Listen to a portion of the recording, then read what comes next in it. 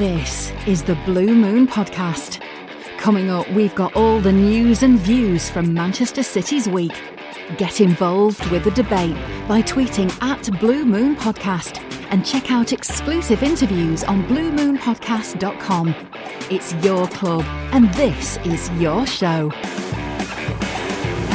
Just as the season was beginning to get underway, the international break looms over us, but never fear, there's still a Blue Moon podcast to give you your weekly dose of Manchester City discussion. And there's cause for celebration in the studio this week too. For the first time this season, the show is not going to be dominated by VAR chat. I'm not going to lie, it's been that long since that's happened that I'm honestly not sure what we're going to talk about for the next hour or so. Maybe we'll just do some wedding planning with Richard, or perhaps Chris could give us his best horticultural advice. Other than that, we'll be diving into the talking points from City's routine 4-0 win over Brighton on Saturday. Also on this week's show, we've got the first in a new series of features, taking a look at each of the last 10 years under Sheikh Mansour. Rob Wilson will be taking us back to August 2009 for the first full season under the new owners. We'll also be catching up with former City winger Terry Cooke, and we'll take your questions in Ask the Panel too. I'm your host David Mooney, and with me are two City fans in the shape of Richard Burns. Hello. And Chris Higginbottom. Hello. I haven't said shape. I'm feeling a bit bloated. Sorry about that. Are you okay? Yeah, I'm not too bad. It's just rammed my tea a little quickly before I came out. Excellent. All of which is absolutely irrelevant. So well, keep padding because it's International Week and we've got nothing to talk about after Brighton. Don't say padding. So. I'm a bit bloated. Anyway, let's look at the game against Brighton then. In terms of a display, Richard, perhaps it wasn't City's finest showing of the season, but it was one of them where it didn't really need to be. No, I mean, you score after 68 seconds at home. And, you know, for City, pretty much sets the tone quite early on anyway, doesn't it? Not many teams are going to stare that down and make a great fist of it. To be fair to Brighton, I think they were pretty open. Pep spoke about that after the game, about how impressed he was and how he would say it after a 4-0 win, but how much you want to play teams like that. I love it when teams play like that against us. Yeah, I bet you do. Loads of space at the back, dead open, it's great. But they did, you know, they came to play. You wonder maybe whether that's a little bit naive, but Graham Potter, new to the Premier League, a reasonable reputation that he's built up already from some pretty good work that he's done. He gave City a tough game against Swansea last season. Exactly, yeah. Maybe a little bit different when you've got a Ranger game and a cup game at home, as to bring in a Premier League team that already know what it's like to face City down. So the two-time defending champions that are renowned for exactly exploiting space. Exactly. But so no, maybe it didn't need to be the very best performance, but they still need to be on the guard. They did once again, as they have done in at least once in I think all the games they've played so far, relied on a pretty decent save from Ederson at one point. So I don't think they necessarily coasted to a 4-0 win, but at the same time, if you put a team to bed 4-0 and you've scored your opening goals, your first two goals pretty early in the match, then no, you're not going to have to absolutely get out of second gear too often, are you, I suppose? Chris, in terms of kind of like how the day went, a goal inside 2 minutes and then shortly after quite a serious injury to a key player probably sets the tone, if you know what I mean. That's probably why City never reached the peak. Possibly, yeah. There's a bit of a double-edged sword, isn't it? Like obviously the 3 points, decent performance, and then the sort of sobering note of Laporte's injury, which I learnt today is like a double whammy of an injury, isn't it? Well, let's talk about Laporte, because he's probably the worst player to lose at City, other than maybe Ederson. Yeah, I think I'm so just surprised you said Ederson actually. I always, just off the top of my head, all the other positions, I always feel like you've got players who can move around and cover, but Ederson, you kind of then relying on Bravo. Yeah, I suppose. Yeah, you can get away with saying that, I suppose. Yeah, no, you're right. Yeah, he's a massive player for us, isn't he? He's really come into his own. Probably one of the first names on the team sheet. The players respect him, the other players, and for good reason. And similarly, he's not been called up for anything other than fully deserving it. And if anything, it's like, why? What's took you so long? And it turns out he's jinxed him. So yeah, cheers for that, France. Yeah, Richard, how worried are you that this could impact City's performances for the next few months? Well, it's a big enough loss that he's such a good player that I don't think he's possible to replace like for like in that team, quite apart from the fact that he's our only left-footed centre-back. Just that natural balance of a right foot, a left footer, and the way that allows him to play out. He can sort of pick his angles a bit better than having a right footer on the left. I think that makes a huge difference. Obviously, the other defenders that we've got are competent. Nicholas Otamendi, we saw 2 seasons ago in the Centurion season, he was absolutely fantastic. Player of the season, wasn't he? Yeah. He was like a completely different player to what he'd been before. He still has his off moments, but he's a very good defender. And he can play. He can play out from the back. So no concerns that he can't do the job. Fernandinho, Pep midfielders and centre backs, to be fair, are pretty interchangeable anyway. Throughout sort of his managerial career, there's no reason that as he's getting older, Fernandinho can't drop back. He's done it before, but that he can't do that more and more often and fill that role. So I've no questions about the competence of the defenders that are going to be there. I've no questions about how they'll build partnerships with John Stones, or if Kyle Walker takes a centre-back position and we play a back three or whatever. Yeah, he's capable of that, isn't he, Walker? Yeah, I've no question about it tactically or individual competence. But I agree with you that Laporte is, just for the uniqueness of what he does, I think is a huge, huge loss. And it doesn't matter how good his replacements are. You can't not suffer for losing him. But it's that he's probably the best at having the ball at his feet and bringing it forward out of the ones that's got. I mean, we don't know about Fernandinho because he's done that from midfield. So in theory, he should be able to do it from centre half. But it's a new position for him, is what I'm saying. Also, with regard to Laporte, what are we to read into him being in the Champions League squad? I mean, well, you can change it. You change it after Christmas, don't you? Well. So, change it after Christmas. Why have him in now? I would assume, on the off chance that he is available for the last couple of games, and there's nobody else to put in. Why would you not put him in, sort of thing? Well, this is my question.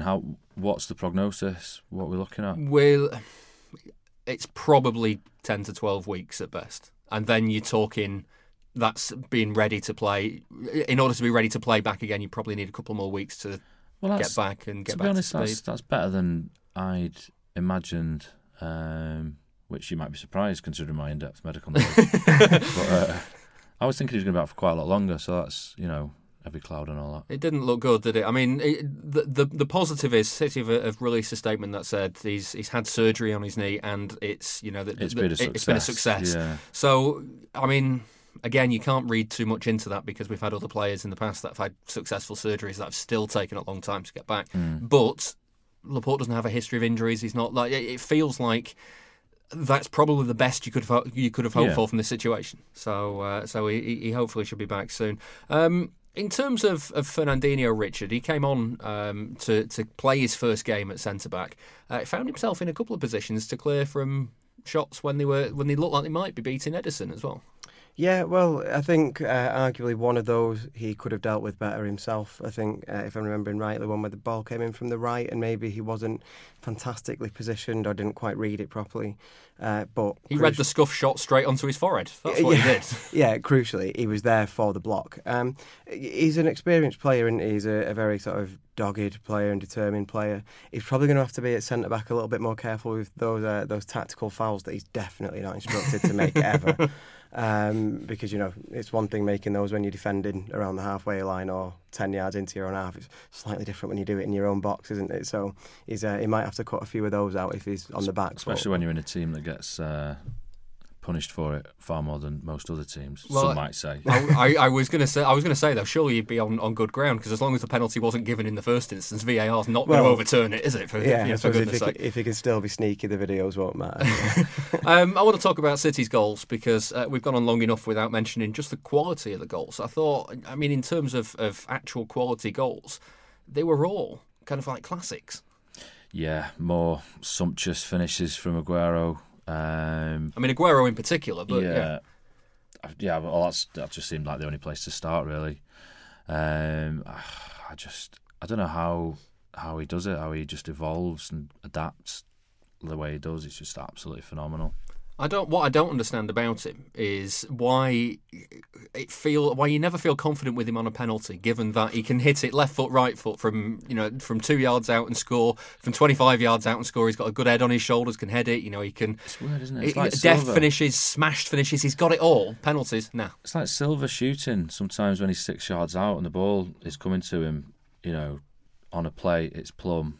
It's a Plum on a plate, and you expect him to finish it off, but somehow he manages to, just roll it back to the keeper to pick up. It doesn't make sense, does it? Yeah. Put it through the post or something like. Yeah. How did Aguero's first goal, that beautiful team move, not make it into the selection for goal of the month?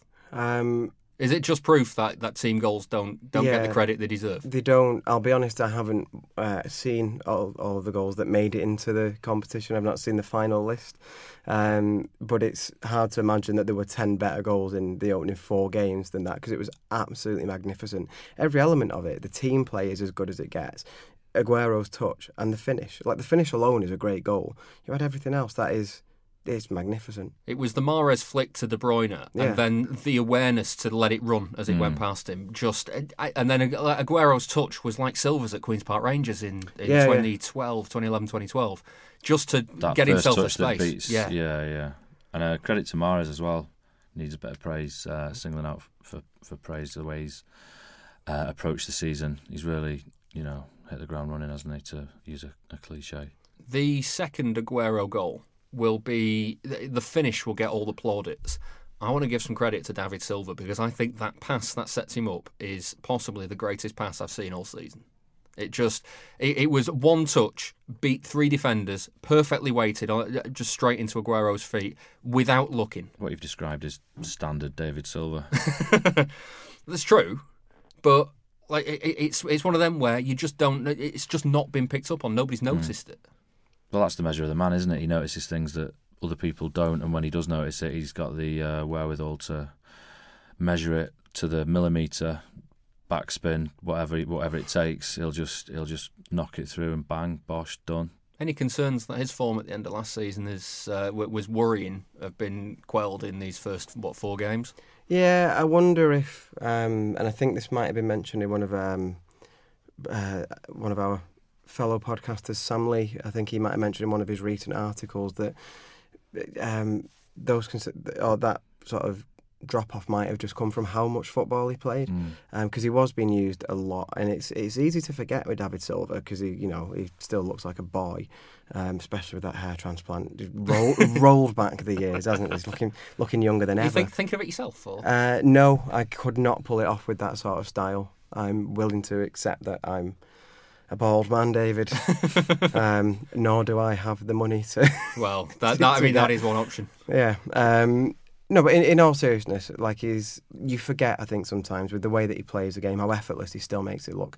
It's easy to forget that he's a player approaching the end of his career. And I mean, he's in last year at City. Yeah.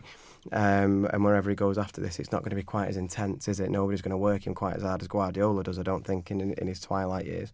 So if he's been relied on 2-3 times in any week, then that's going to be hard for him, let alone at the end of a season where City have played 64, 65 games or whatever it ended up being. So yeah, I think we can allow him that drop-off, and hopefully this year, maybe with improved form from Mahrez, if Foden starts getting a bit more game time, then you can not ease him out, that sounds terrible, but rely on him less at the end of the season. It'd be interesting to see what his levels are like as this season goes on, and whether, how we do compensate for his eventual departure. Looking forward to the emotions on that one. Well, yeah, and just the how to fill the gap, like you're saying, Mahrez, Foden, how we're going to play it. It's quite intriguing, isn't it? Yeah. Well, the final goal as well, even Bernardo Silva's goal, while the finish wasn't particularly the cleanest of finishes, it was still a well-executed breakaway. Yeah, and he's come on and gone straight into the fray. I mean, I don't know what they were expecting, but it does give you an extra edge, doesn't it, when you bring someone on fresh from the bench, even though they know what he's about, even though they know what he's capable of. They've seen it before, but it's one thing knowing about it, and one thing being able to stop it. First touch control, second touch in the net. It's you can't ask for more than that, really, can you? Even the source of the goals, Richard. I remember Kieran on last week's show talking about, You know, as much as City were scoring in the early weeks, it was all Aguero and Sterling, and it was the front players that were doing it. Bernardo and De Bruyne are now on the score sheet, so they've got the taste for finding the net this season. It starts to feel like, okay, we've hit the international break. This is the point now where the ball's starting to gather a bit of momentum. Yeah, massively. I think we've had, in the 3 wins that we've had so far, and really should have been 4, but in the 3 wins that they've had, there's been a lot of different qualities shown. Obviously, the opening day win at West Ham ended up being very, very routine, pretty free-flowing football, but we started that game on the back foot, might be too strong, but West Ham were good. Similar at Bournemouth, and then we had to deal with them threatening a bit of a comeback for a while, so we had to dig in. Brighton, it's the dealing with scoring early and just maintaining that pressure, maintaining that momentum. And yeah, like you say, we've got different players now sharing the goals around the front. I'd like to see us nod a corner in at some point, because that's, doesn't tend to happen too often. So it'd be nice to share that around as well. But no, everybody sort of looks like they're hitting form. I would like Mahrez to grab a goal. Chris said, like, we don't. It's worth making a point of praising him for the couple of really decent performances that he's put in so far. You'd like to see him just to get a goal, I think, just to ease it, get that confidence up. It was the same last year. He took a few games to score. You say that, he looks confident. He does look confident, but you just wonder, just in front of goal, I think one of the things that I questioned with Mahrez last season, because I thought he got too much criticism, but one of the things that was questionable was his decision making, I think, in the final third. Occasionally looked a little bit too keen to impress and got a little bit greedy. I think there was clear evidence that isn't the case so far this season. I just wasn't wanting to lapse back into that, or for sort of memories of last season. You never know. If he goes a few games without a goal, it might just start to eat away at him, and that desire to impress might come back a little bit again. You'd hope not, and I don't know him. I don't know what goes on in his head, so maybe that won't be it, but I'd just like to see him score, and then he might just be absolutely flying then if he does. Go from strength to strength. Yeah, he seems to be a bit more relaxed with his play this season, doesn't he? And, he's had a year to bed in. Yeah, exactly. I mean, and a great summer. Yeah, so. Yeah. No, absolutely, he deserves credit for that as well. That's not going to do anything but help him. But the same happened with Bernardo, didn't it? He took a little while to bed in. I don't think he got the criticism that Mahrez got.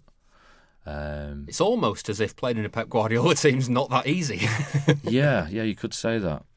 Yeah, that's a good point. But I expect him to go from strength to strength. Now, Richard, you mentioned the Bournemouth game where they scored a goal towards, I think it was at the end of the first half or start the second half. I've already forgotten where it went in.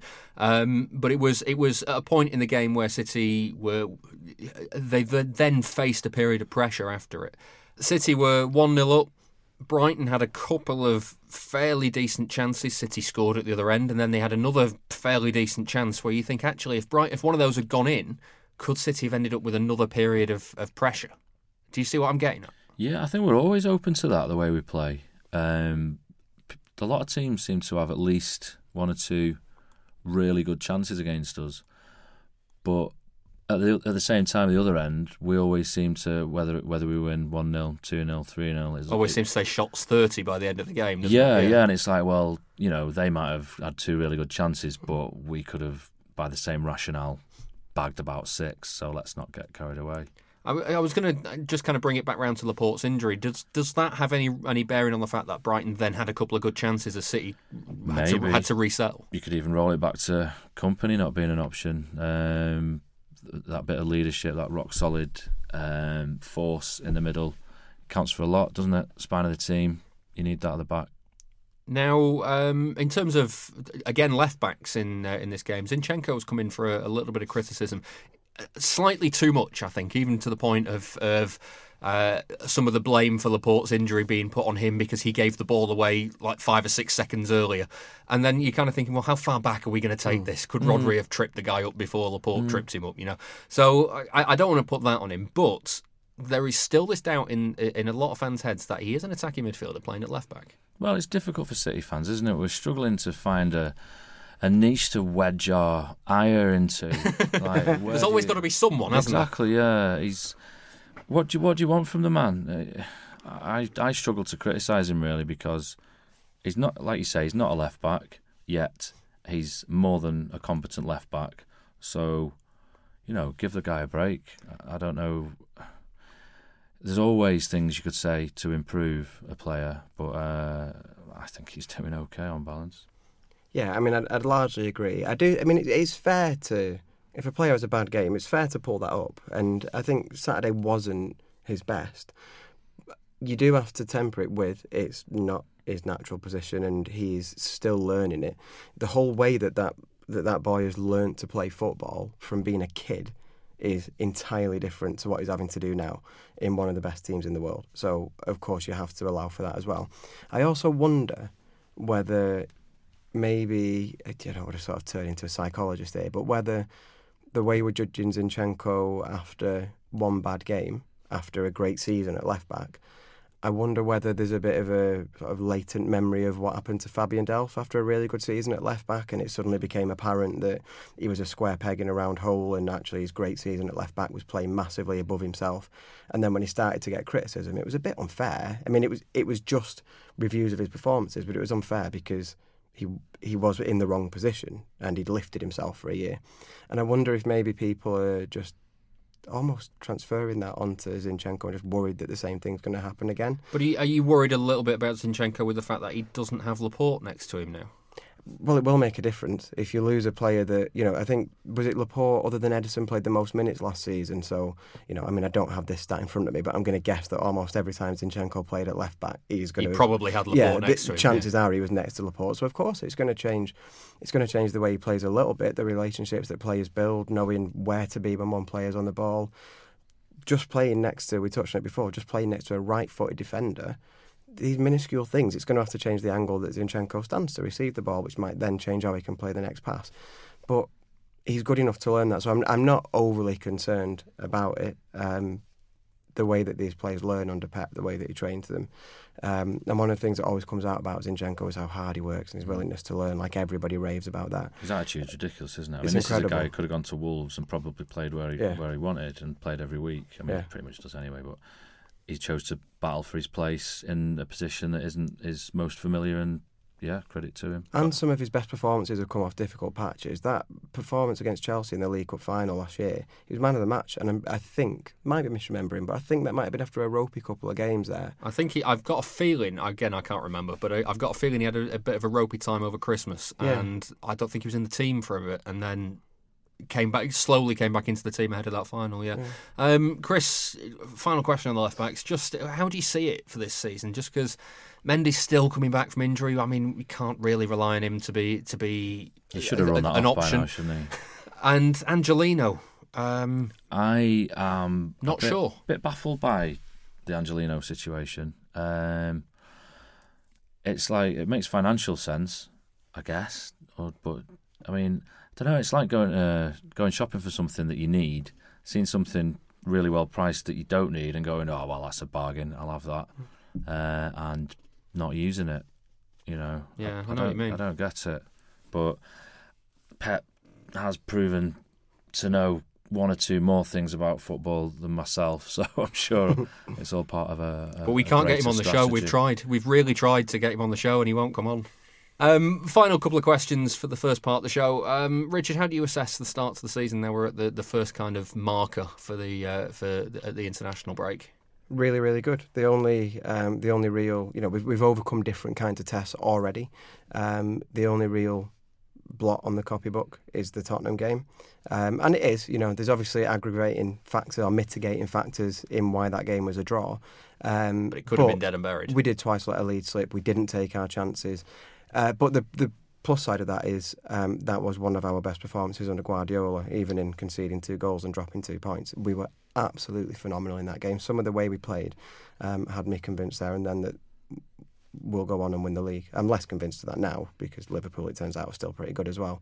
But we were phenomenal that day, and as dropping 2 points got at home goals, it was really enjoyable. So I'm happy with the start. City Liverpool for the narrative again, Chris? Absolutely. Let's not rule VAR out of being the champion, vying for the narrative there. It really does worry me the way it's been in its current state. Yeah, but I promised that we wouldn't talk about that this week. Did you? So right at the start of the show. Don't make promises that you can't keep, David. That's what you've learned. Where's the VAR jar? I'll put £1 in it.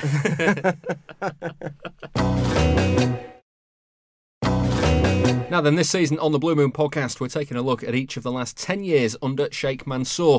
To kick us off, it's 2009-10, the first full year under the new owners. Here's Rob Wilson to head on a trip down memory lane.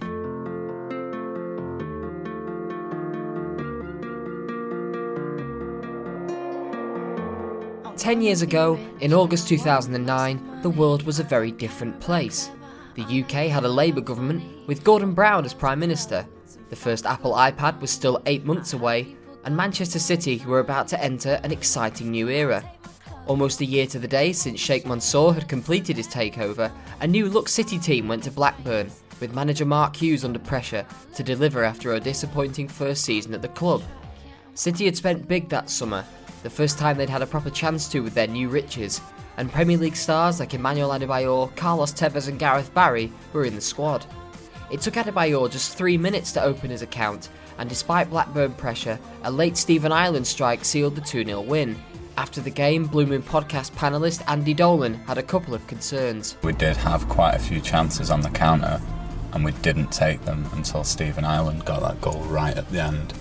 Maybe against better teams, that might cost us if we don't find our shooting boots. The win at Ewood Park was followed by 1-0 wins over Wolves and Portsmouth, with Adebayor scoring in both.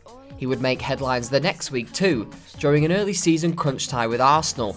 There was bad blood after his decision to leave the Emirates that summer, and with City leading a tight game 2-1, this happened. Good advantage played again by Mark Clattenburg. Sean Wright-Phillips, Adebayor! Well, that is the moment that he has dreamt about. And so too of Manchester City. An Emmanuel Adebayor goal against Arsenal. And he sets off to celebrate like never before. That celebration has gone down as one of the most famous in City's history, and it sparked the already tense atmosphere to boil over. They won 4-2 and continued their 100% start to the season. That would end, though, in dramatic style in the first Manchester derby. An equaliser from Craig Bellamy in the 90th minute made it 3-3, and City thought they'd snatched the point, but they hadn't. Away as far as Ryan Giggs, who's placed one for Michael Owen! Oh, this is incredible! Speaking on the podcast after that 4-3 loss, Andy Dolan thought City only had themselves to blame, even though the goal arrived in the 7th of 4 added minutes. If you concede 4 goals, particularly the 2 headers to Darren Fletcher that we conceded, and defend poorly across 96 or 97 minutes, it doesn't really make a difference whether it's 90 or 97. You have to be able to defend, and we didn't do that. Hughes struggled to recover from that loss. A run of 7 straight top-flight draws, which was a Premier League record, soon followed.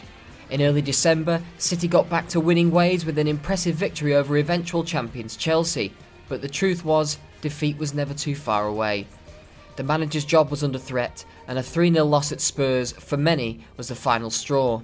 Here's the Blue Moon podcast, David Mooney. I'll be honest with you, that's the lowest I've felt since Mark Hughes was in charge, and that's saying something considering we lost 3-0 to Forest in January last year, and we spent last Christmas in the bottom 3. City were lagging behind in the race for the Champions League, and Hughes would survive for just one more game, a 4-3 win over Sunderland. Ahead of the next match, the club announced Roberto Mancini would be their man to try and turn around their form. And he did, with 3 wins on the bounce. But his first major test was a 2-legged League Cup semi-final tie with Manchester United. After a 2-1 win in the first leg, the team were, at one stage, less than 45 minutes from Wembley. But they couldn't hold on, with another last-minute goal breaking hearts in the away end. It could be called into action again, it's Rooney! It's Wayne Rooney! Forget the miss! Just look at the celebration! Vincent Kompany, then in just his second season at City, spoke to the podcast the very next day. The lads were really shocked by the fact that we were out of the cup so close to the final. But everybody was really motivated to get in there now and have this top 4 finish and maybe even go to Wembley in the FA Cup. And it's definitely not something that we see as the end of the road, but more like something that brings us closer to what we say we want to achieve. City couldn't make Wembley in the FA Cup either, losing out to Stoke in the 5th round. So the focus was back on the top 4 chase, and with the news of a fallout between Chelsea captain John Terry and City left-back Wayne Bridge, the team pulled off a shock. They went to Stamford Bridge and won 4-2. Speaking on the podcast, panellist Dan Burns was delighted. Bridge oofs the ball clear, and that's how the City move starts. Terry Cooke with a Terry mistake as great, well. Innit? It's what everybody wanted. The newspapers are City fans. You're neutral. Everybody wanted that to happen. It showed that Chelsea were nervy. It showed that we had something on them. You saw Mikel look back twice. Header was poor. Terry was lost. Carvalho didn't step in. And Hilario was our man of the match. After that big win at the Bridge, City pulled off more dominant performances with a 6-1 battering of Burnley and a 5-1 demolition of Birmingham. It put them in with a good chance of a top 4 finish, but they had to beat Tottenham in early May. It was winner takes all. A City win would leave them 1 game away from the Champions League, but a defeat would mean Spurs would be sure to finish in the final qualification spot. A late Peter Crouch header took the points for the visitors, and Dan Burns was on the podcast the very next morning. It's horrible to look back on, isn't it? You know, it's the morning after the night before. There is that desolation there. It's the fact that we were that close. OK, we're still in Europe. That's the positive I'm taking this morning. And there is still a very strong possibility next season we're going to be one of the strongest sides in that competition. A draw at Upton Park on the final day meant that City finished 5th, their best ever Premier League performance. But that didn't stop fans feeling downbeat. The club was clearly heading in the right direction, but there were question marks over whether Mancini would remain in charge, and if City could get their transfer targets without Champions League football. The 2009-2010 season was a milestone, but there was a lingering sense of disappointment when it was over.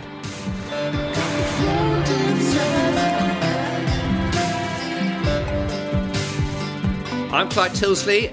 Yeah, I know. Yeah, Balmy Night, Barcelona, all that. Yeah, that Clyde Tilsley. You're listening to the Blue Moon podcast. Enjoy. For a pledge of $2 a month, you can hear our weekly bonus show on a wide range of City topics. There's more details on patreon.com/Blue Moon podcast. Rob Wilson reflecting on the 2009-10 season there. I mean, Chris, just as we look back now, back to that time, it was the half season under Hughes and Mancini. What do you remember of that year? Well, in retrospect, a little embarrassedly, I remember thinking, well, that's just not cricket, is it? You know, you can't set Hughes like that. It just isn't fair. Mancini in the stands, like, the incoming manager, and Hughes like knowing he's there and getting his marching orders. And at the time, I was quite pleased with the way things were going. not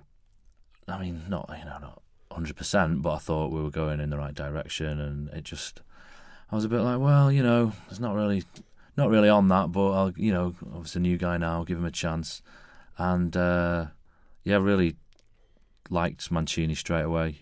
Have done ever since. Could you imagine, Richard, after that Champions League disappointment against Spurs in that second last game of the season, could you imagine feeling now, as you do as a City fan now, back then? No, because then it still felt like things always had to go wrong. We were still pretty newly minted. I still do against Spurs. Well, yeah. Told you we wouldn't talk about VAR. I never mentioned it. I just said Spurs. We were never... it still always felt like they'd find a way for it to go wrong, because they were doing. I have sort of key memories from that season. Spurs away, went under Hughes. 3-0? Yeah, he played Solvinho at left back against Aaron Lennon.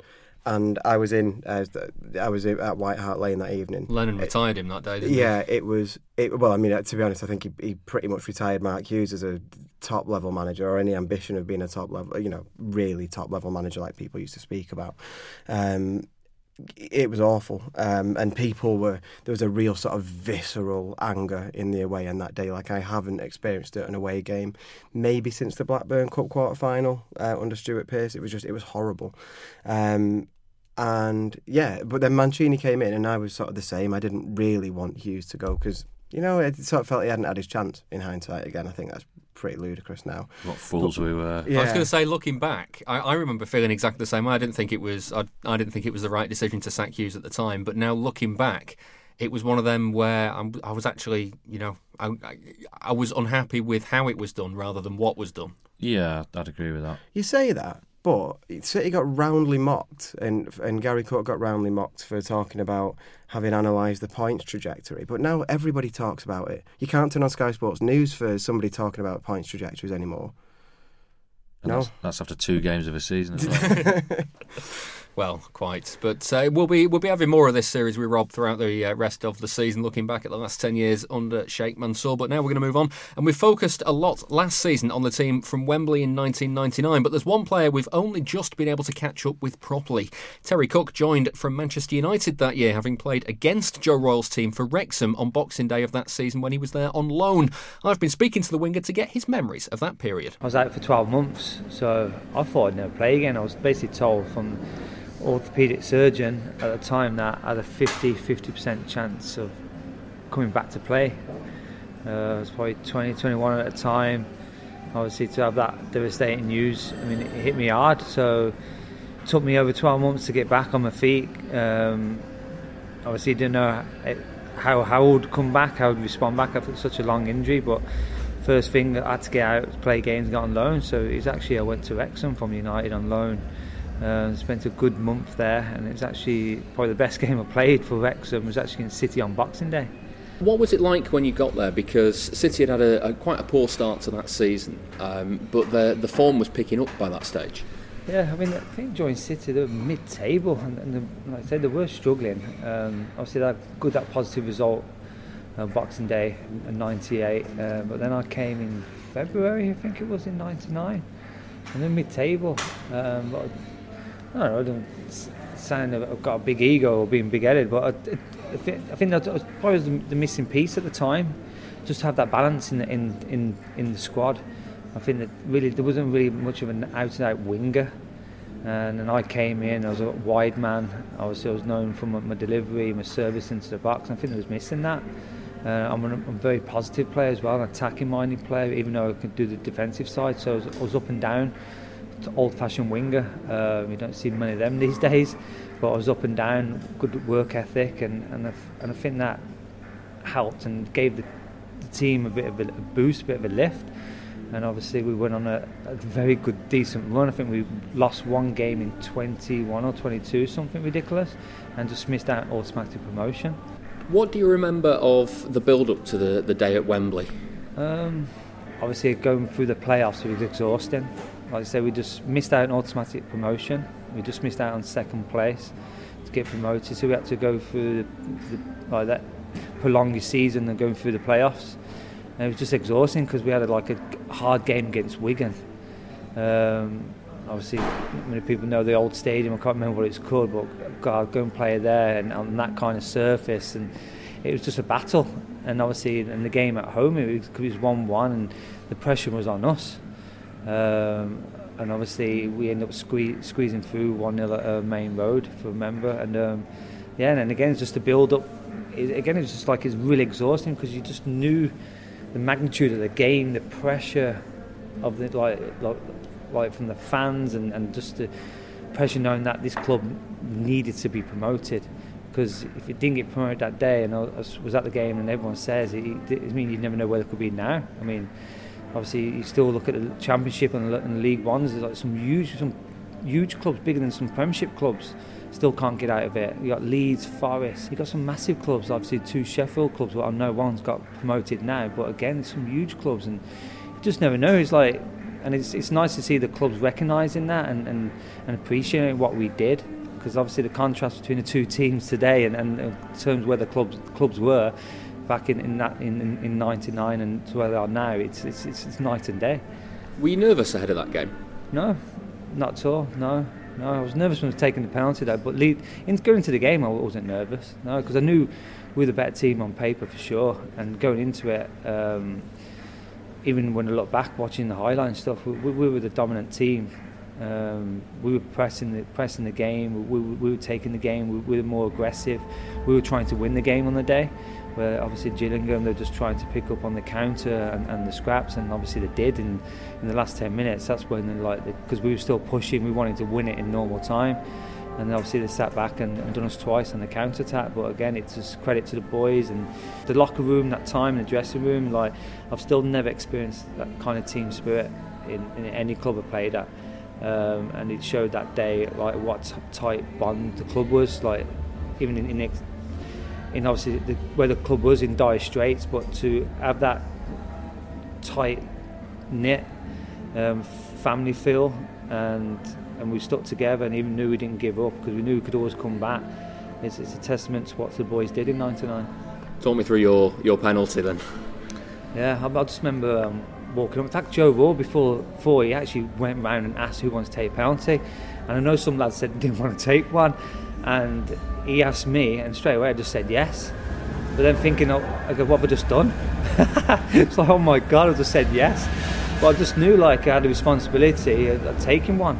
I didn't think twice of it, but that's when the nerves did settle in. All game I wasn't nervous at all, but as soon as I said yeah, and then walking up, and the stadium, obviously the stands was about half a mile away behind the goal. So literally when you put the ball down on the spot and you looked up at the goal looked tiny.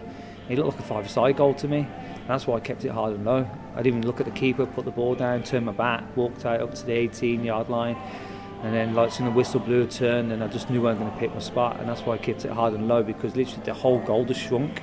And it sounds a bit weird and a bit corny in a way, but it's just like, yeah, it's in like 40,000 City fans behind the goal, and everything is just like stood still. And it's like probably a movie script where all of a sudden the goal just shrinks behind the goalkeeper Vince Bartram, and he's standing there. He seems about 8 feet tall, and that's why I just banged it in the bottom corner.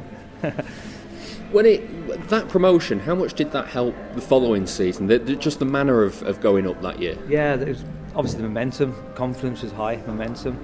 Because we started the season and championship on fire as well, and you could just tell the club was on a roll. The fans were behind the team, because when I joined the club, obviously the fans had no belief in the team whatsoever. I remember like we used to train behind in the little school at the back of the kippax. We wouldn't even warming up on the soccer field, so we used to get on the minibus outside the stadium and drive round to the school behind the kippax. I don't know what the school was called, but we was warming up on the gym. So the coaching staff at the time took us away from that environment, from not being on the field, because before I came, they knew the lads were already defeated before actually kicking the ball. So they just want to get the lads out of the environment and get them into the environment where they felt safe, and so they can just concentrate on the game. But it's just a weird season that was in terms of how it all transpires and it came about. But obviously it was all about momentum. Obviously you need momentum in any walk of life, but and confidence. But that 99 game, it installed a belief in the club with the fans again, within the team, locker room, obviously, confidence high, and obviously, as you say, rest is history. Got back-to-back promotions. Hear all of our City interviews on our website, bluemoonpodcast.com. Terry Cooke speaking to me there, and the full edit of that Terry Cooke interview is available for all of our Patreon backers, so go and check it out, patreon.com/Blue Moon Podcast. We're going to finish now with Ask the Panel. Get your questions in for next week on Twitter @Blue Moon Podcast. You can email via the website, bluemoonpodcast.com, or you can get us on Instagram as well. Just search for Blue Moon Podcast on there. Curtis Simpson is first up on Twitter this week. He says, Walker seems to be much better against Brighton than Bournemouth. Can his problem be that he tries too hard sometimes? I can see where the question's coming from. I think the way that Walker plays is very sort of wholehearted, and he flies into everything, doesn't he? Just because he's naturally fast. I don't think he can be slow if he tries. So I think it can maybe look that way. I think the problem with Walker is that I think he's affected when he makes a mistake. So the Bournemouth game, he made a mistake early on, and then he was pretty rash into a tackle, and then he does it again 10, 15 minutes later, if it was even that. And finally got his yellow card. Yeah, so I think maybe his head drops a little bit. And prime example of that, last season, sort of early to middle of the season form, he was really, really off-key. Like well below what he'd been the season before, well below the rest of the team. And it took dropping him for a few games to get him back to form. And so I don't necessarily think it's that he tries too hard, but I think he struggles to make up for an error. I think you saw in the Amazon documentary after the first season how devastated he was after he'd made the mistake that led to Wigan's goal when they got knocked out of the cup. And it's like, right, okay, good, front up, you know you've made a mistake, but also there were you had 10 teammates on the pitch, well, 9 because Delph got sent off. You had your teammates on the pitch against a League One side. Like, it wasn't all on Walker. And they weren't able to score. So So it's great that he feels it. Seems like quite an emotional chap, doesn't he? Yeah. So no, I don't think tries too hard, but I definitely think there's something in where his head goes when he's made a mistake. Needs to rein his emotions. Yes, in. There we go. Yeah, that completes the sentence. Yeah, we're good at this talking thing, aren't we?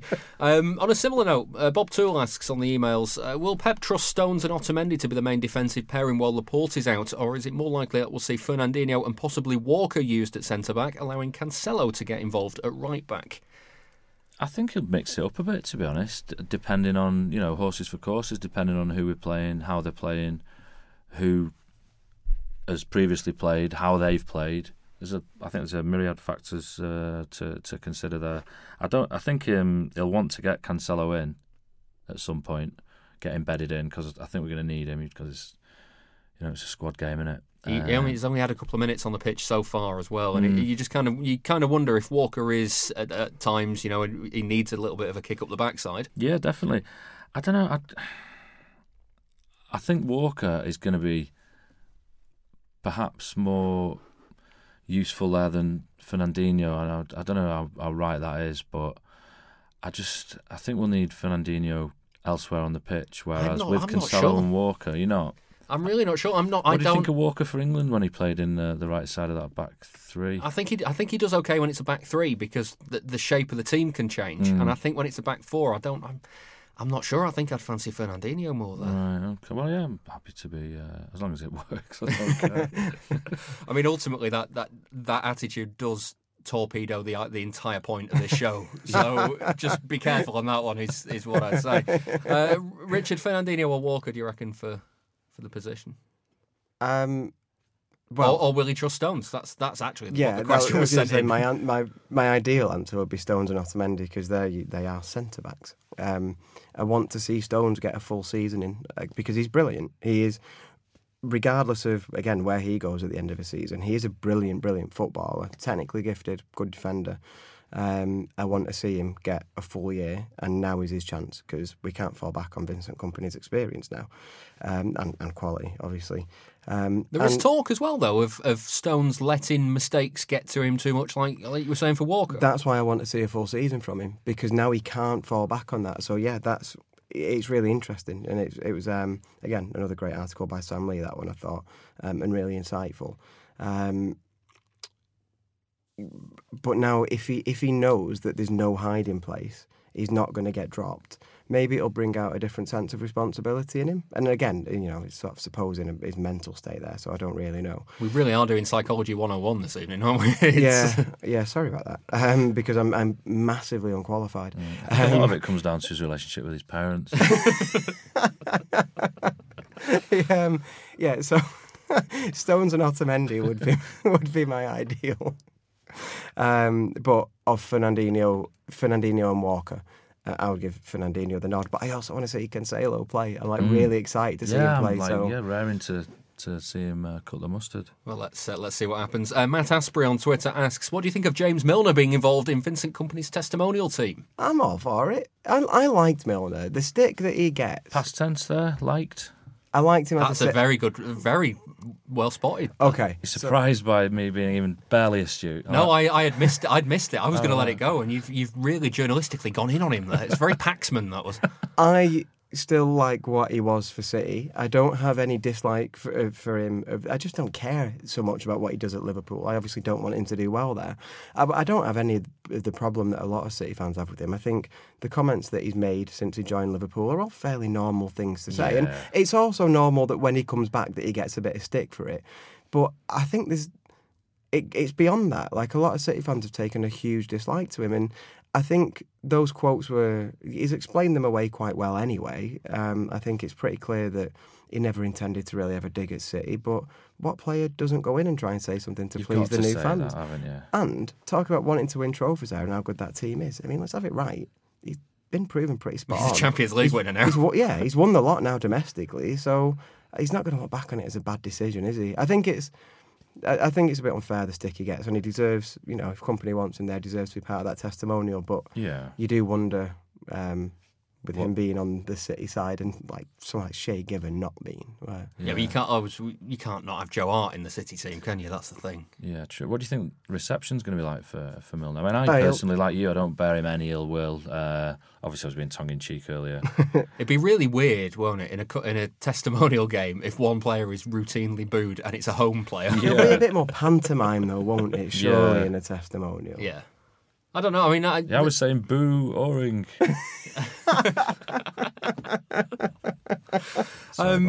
Just on Milner, he gets like one of the things he gets stick for. Richard was running his contract down, and I struggle with that because he still his performances were still 7 and 8 out of 10 while he was doing. So loves to run though, doesn't he? I was gonna stole my line. Sorry, mate. Sorry. Yeah.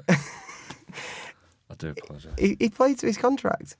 Man gets paid to do job. Man honours terms of contract. I mean, very, very well. He didn't phone it in, did he? He gave everything for every second that he was at City. He was a big part of a couple of league-winning sides, and he spotted an opportunity to go and play more. The one thing where it's fair to say it's not quite worked out for him is he went there to play centre midfield, and that he's not got that. So, if he wanted to be part of a great team and be versatile, then maybe he could have stuck around City and done that. But would he have played as much? Probably not. Would he have won the Champions League? Definitely not. So, he's not going to look back on that and regret it. So. Yeah. Curtis Simpson again on Twitter asks, other than Messi, who else can do what Sergio Aguero does? How does City go about replacing him when he eventually leaves? I don't know if it's a fair comparison, really, Messi and Aguero. I mean, I say, other than Messi, who can do what Messi does? Nobody, not even Aguero. But who can do what Aguero does for us? I suppose it's the talisman thing, isn't it, rather than a direct comparison between the players. So, yeah, I don't... Is it a case then of going out, spending big and getting another talisman? I don't know. I don't think it necessarily needs that. I mean, when Jesus has come in for Aguero, he's done well. People forget how young he is. We give people so much stick at this club sometimes for, undeservingly. And I don't know if it does need a talisman signing. Who would you... I'm struggling to think of. I was just wondering if the player that could be there would be Raheem Sterling. I knew you were going to say that. What, and just play him centrally? Playing through the middle. That's a great shout, yeah. I mean, he goes from... He keeps going up a level, doesn't he? So... By the time Aguero comes to leave... yeah, that's a great shout. Sterling could be the best player in the universe. Yes. He could be. Sterling's on for a 30-goal season. I think, like, barring injury or an unbelievable drop-off in form, this is his first 30-goal season ahead of him. He will be by the end of the season. I know he's already very well regarded and he's won people around and all that, but he's on for being one of the best footballers in the world now, Sterling. I think he will have that reputation cemented by the end of the year, or by the end of the season. Has let his goal in every game record slip, though? I take it all back. Standard slipping. And so, yeah, he could be a replacement. The problem is you don't replace Aguero directly because there isn't another player like him. Players like that are once in a generation. We are extremely lucky to have seen him for as long as we have. And you work out somebody else who fits the system, but you don't find another player who finds goal scoring as easy as Aguero. They're not 10 a penny, are they? No. Yeah. With Sterling as well, if we are sort of putting him on that pedestal to take that place. I mean, we've seen him go from Liverpool to City. Might there be a chance in the future of him perhaps just thinking, I've done amazingly well. I've earned an absolute shed load. I've won everything I can.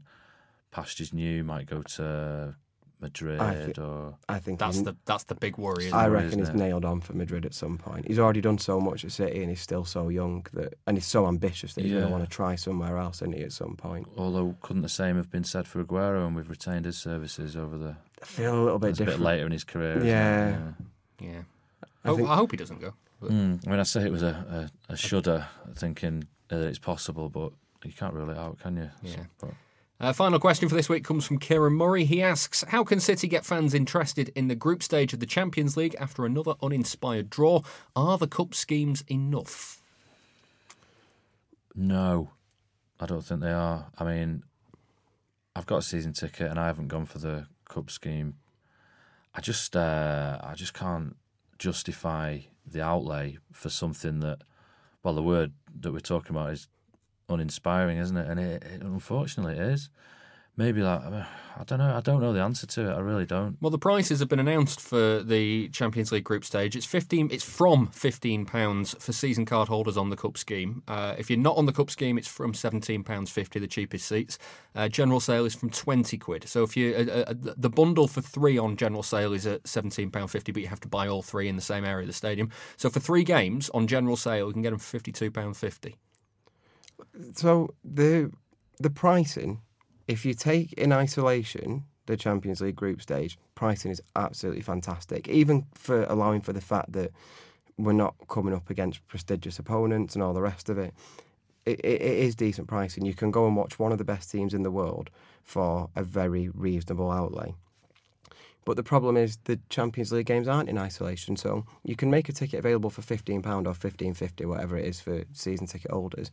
First of all, that's your cheapest seat. Not everybody's got access to that. Second of all, it's only £2.50 cheaper than the cheapest seat on general sale, so that's not actually a big saving or a big reward. So if you're rumming and ahhing over whether you can afford the extra outlay, £2.50 probably isn't your breaking point, I'm guessing, because I know it's not for me when I'm making that decision. And then that is also then, that £15 is still on top of the 400, your best case scenario, the 400 and odd quid that you've already laid out for your season ticket, or 300 and odd for the very cheapest, of which there are a limited number of tickets available. You're still adding that to your cost, and you are still including your travel, and maybe you don't go alone, so maybe you're still a parent who takes a child, or you go as a family. Like for me as a kid, it was a family of 4 that we used to go as. That's still a significant outlay. So, and let's have it right. And I don't want to look a gift horse in the mouth and be too critical because it is good pricing. And they are the cheapest is £15. They've not done it altruistically. If those games were against, if we'd pulled out PSG or whoever, I know they're not a part 2 team. Real Madrid, I think, were a part 2 team, weren't they? Do you think that the tickets would have been £15? I mean, we'll never know, but I don't reckon they would have been. It's City doing their best to protect their pocket, the cheapest that they can reasonably make it to retain prestige, whilst bringing fans into the stadium to generate a bit of matchday revenue. I don't give the club any great credit for this. I'm glad that I'm not going to fork out a load more money than I needed to, but they've not done it out of love for the fans. They've done it to make sure the stadium isn't embarrassingly empty. What's the solution, Chris? Is it plummet the prices? Is it kids for £1? What is it? Well, I don't know the solution. That's I'd love to say, well, here's the magic formula, slam it down, and then we all go, yeah, that's a great idea. Free tickets for all.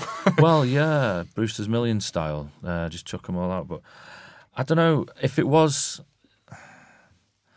I did consider going. I've moved season ticket this season to save a bit of money, and it's saving about £100, which is great.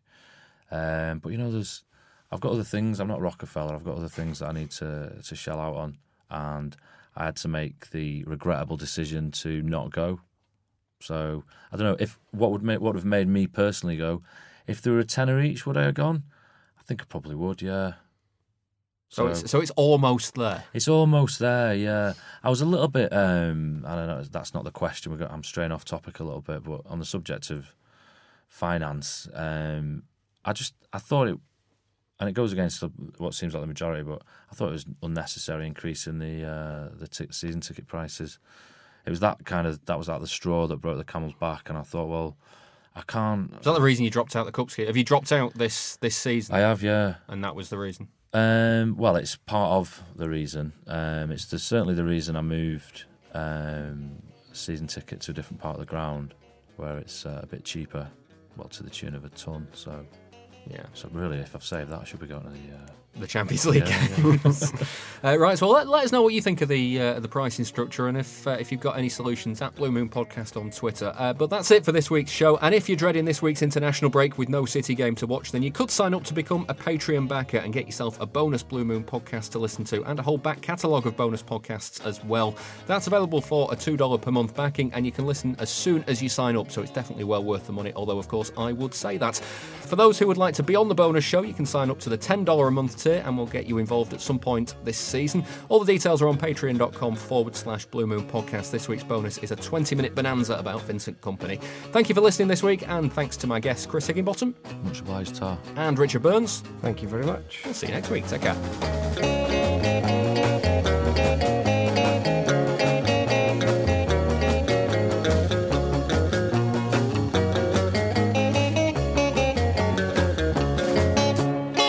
That was the Blue Moon Podcast. Please support the show. Patreon.com/Blue Moon Podcast. You can cough if you want, because I'm at a point where I can, yeah.